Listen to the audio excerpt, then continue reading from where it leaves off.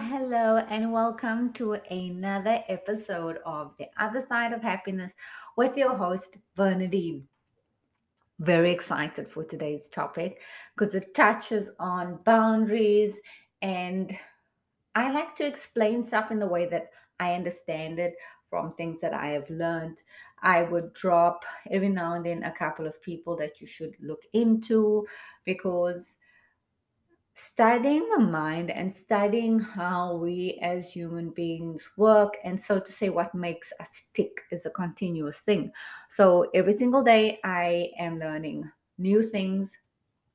At the moment I'm currently busy with a certificate on Viktor Frankl's logotherapy. It is incredibly interesting, and you should definitely go and Google him. But today's topic, which is an interesting one, and like I say, touches on boundaries. And I know this is going to make you just think a little bit.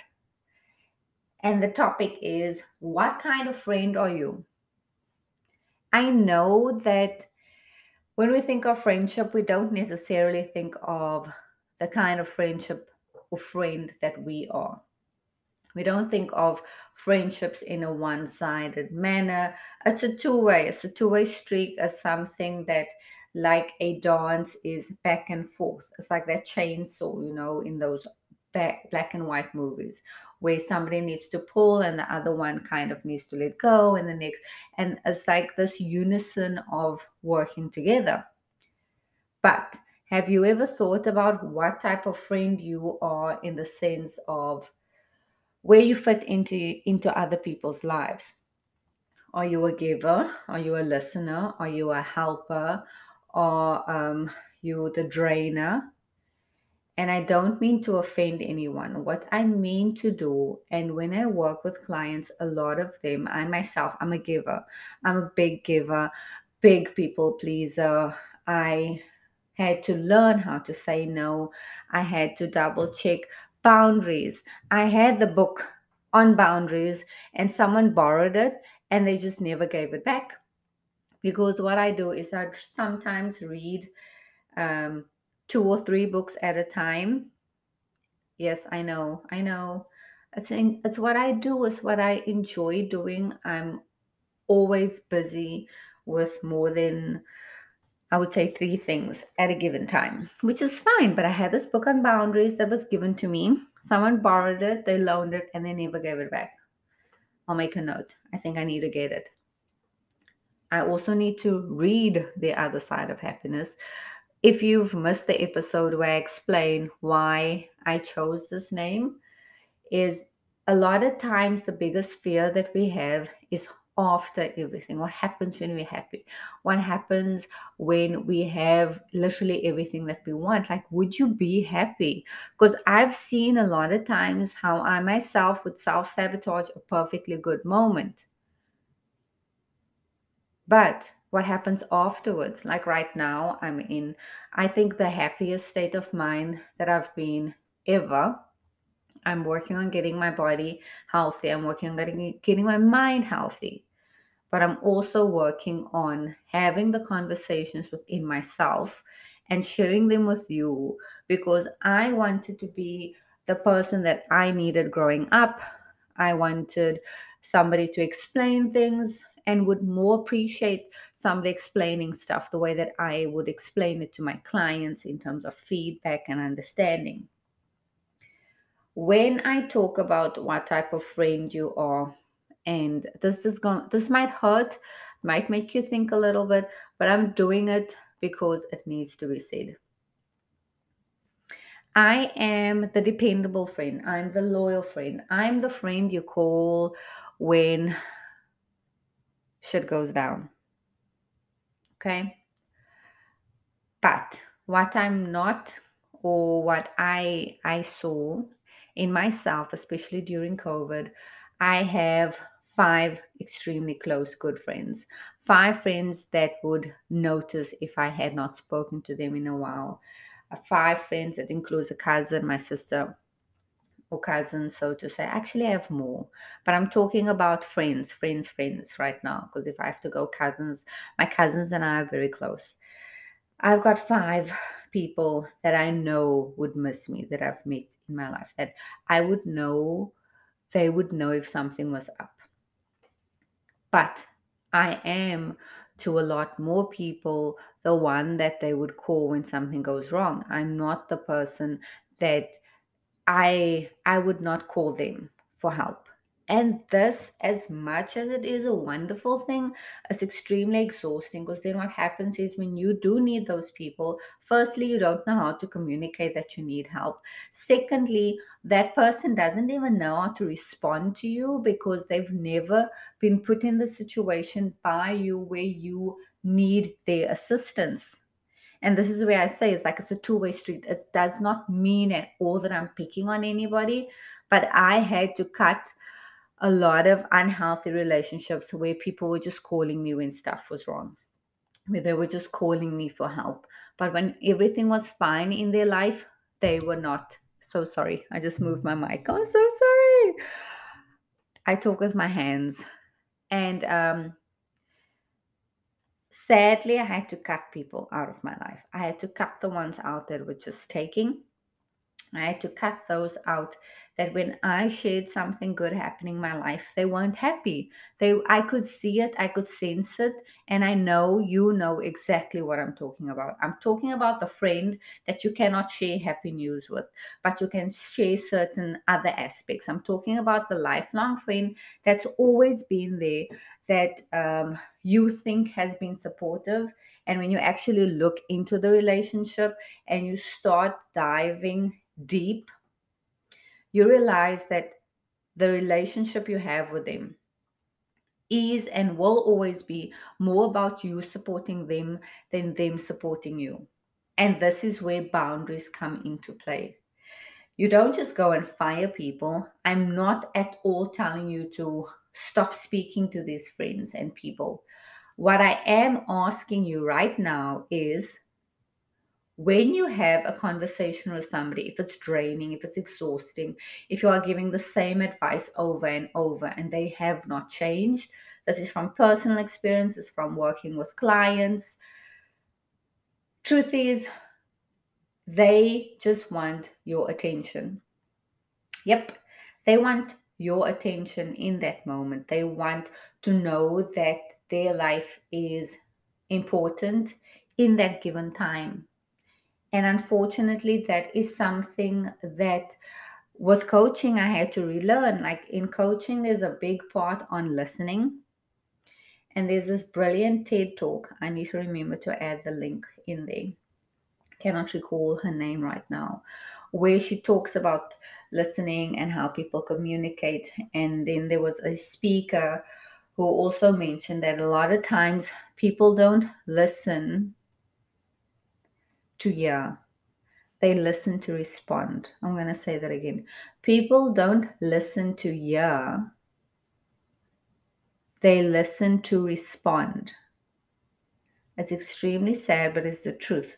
On this chapter on listening, it took me a while to get into really listening.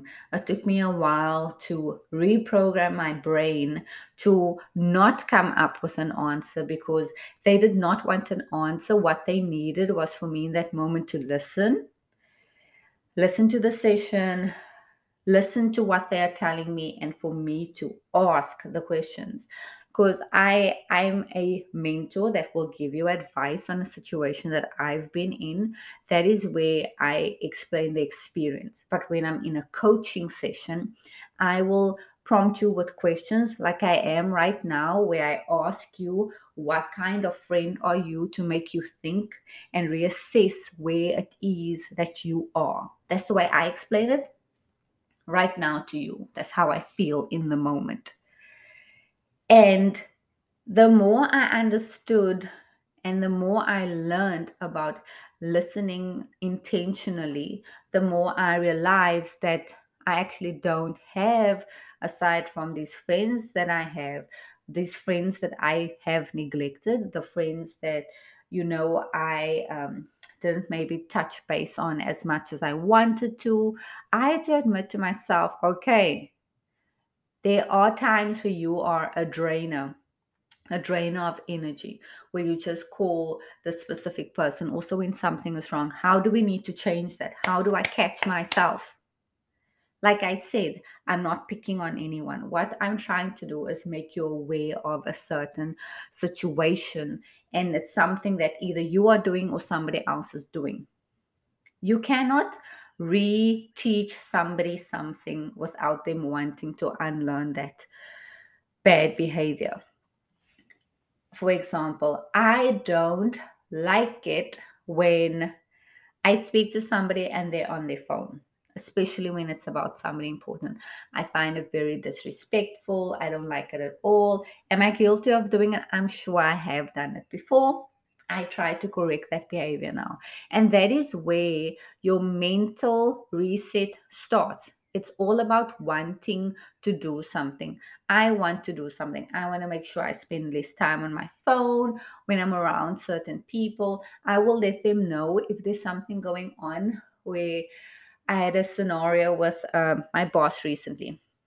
My father-in-law is very ill. I sent her a message to please excuse myself and my husband if we are on our phones, because at that time that we are with her, because of the time difference, I'm in the USA, they're in South Africa. South Africa is 6 hours ahead of my time zone. I apologize if she walks in and I'm on my phone. I might be talking to my mother-in-law or my father-in-law, or we're just going through this difficult time.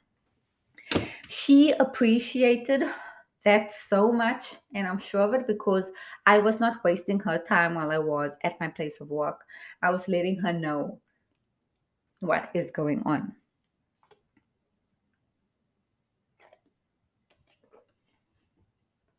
I want you to ask yourself today, are you being the type of friend that you needed in your hard moments? Are you being the type of friend that celebrates others? Are you being the type of friend that gives back? Are you being the type of friend that listens to the same advice over and over without changing it? It goes back to that old saying, insanity can be explained as doing the same thing over and over and expecting a different result. It's not going to change. A simple way for me to explain this is when you do the dishes. If you're lucky enough to have a dishwasher, I love you. Love dishwashers. I didn't always love it. I learned to love it. I learned the usefulness of that. But if you have a normal basin, same thing, same logic applies. If there are dishes in your basin or in the dishwasher, can you add any more dishes in there once it's full to the brim? No. Can you rinse those dishes? Yes, of course you can. Will they be as sparkling clean as if there was less dishes in the dishwasher or basin? Yes. And this is exactly how our mind works. The more you sort out and clean up the dirty dishes, clean them, stack them, store them, put them away, the more space you have in that basin or dishwasher, which I would like to think is your brain, it is your mind. In order to reset a negative mindset, it takes more than 21 days. It takes more, sometimes in 6 months. It takes as long as it takes. Like I tell my clients, the process is the process, and the process shows results if you work it. You have to continuously work at the one thing that you are trying to improve. I hope that I've encouraged you to think differently about your friendships and your relationships with others. It's not always a negative thing. It's not always about cutting out people of your lives. It's also about how you can be a better friend to them. If you love this, if you found this useful, please follow my Instagram page at your motivational coach. I'll leave the details in the show notes. It's been wonderful having you, whether you are in your home, in your car, doing the laundry, maybe doing dishes with your earpods, AirPods, sorry, or headphones on. I appreciate you listening. And that is your host, Bernadine, on the other side of happiness. Bye for now.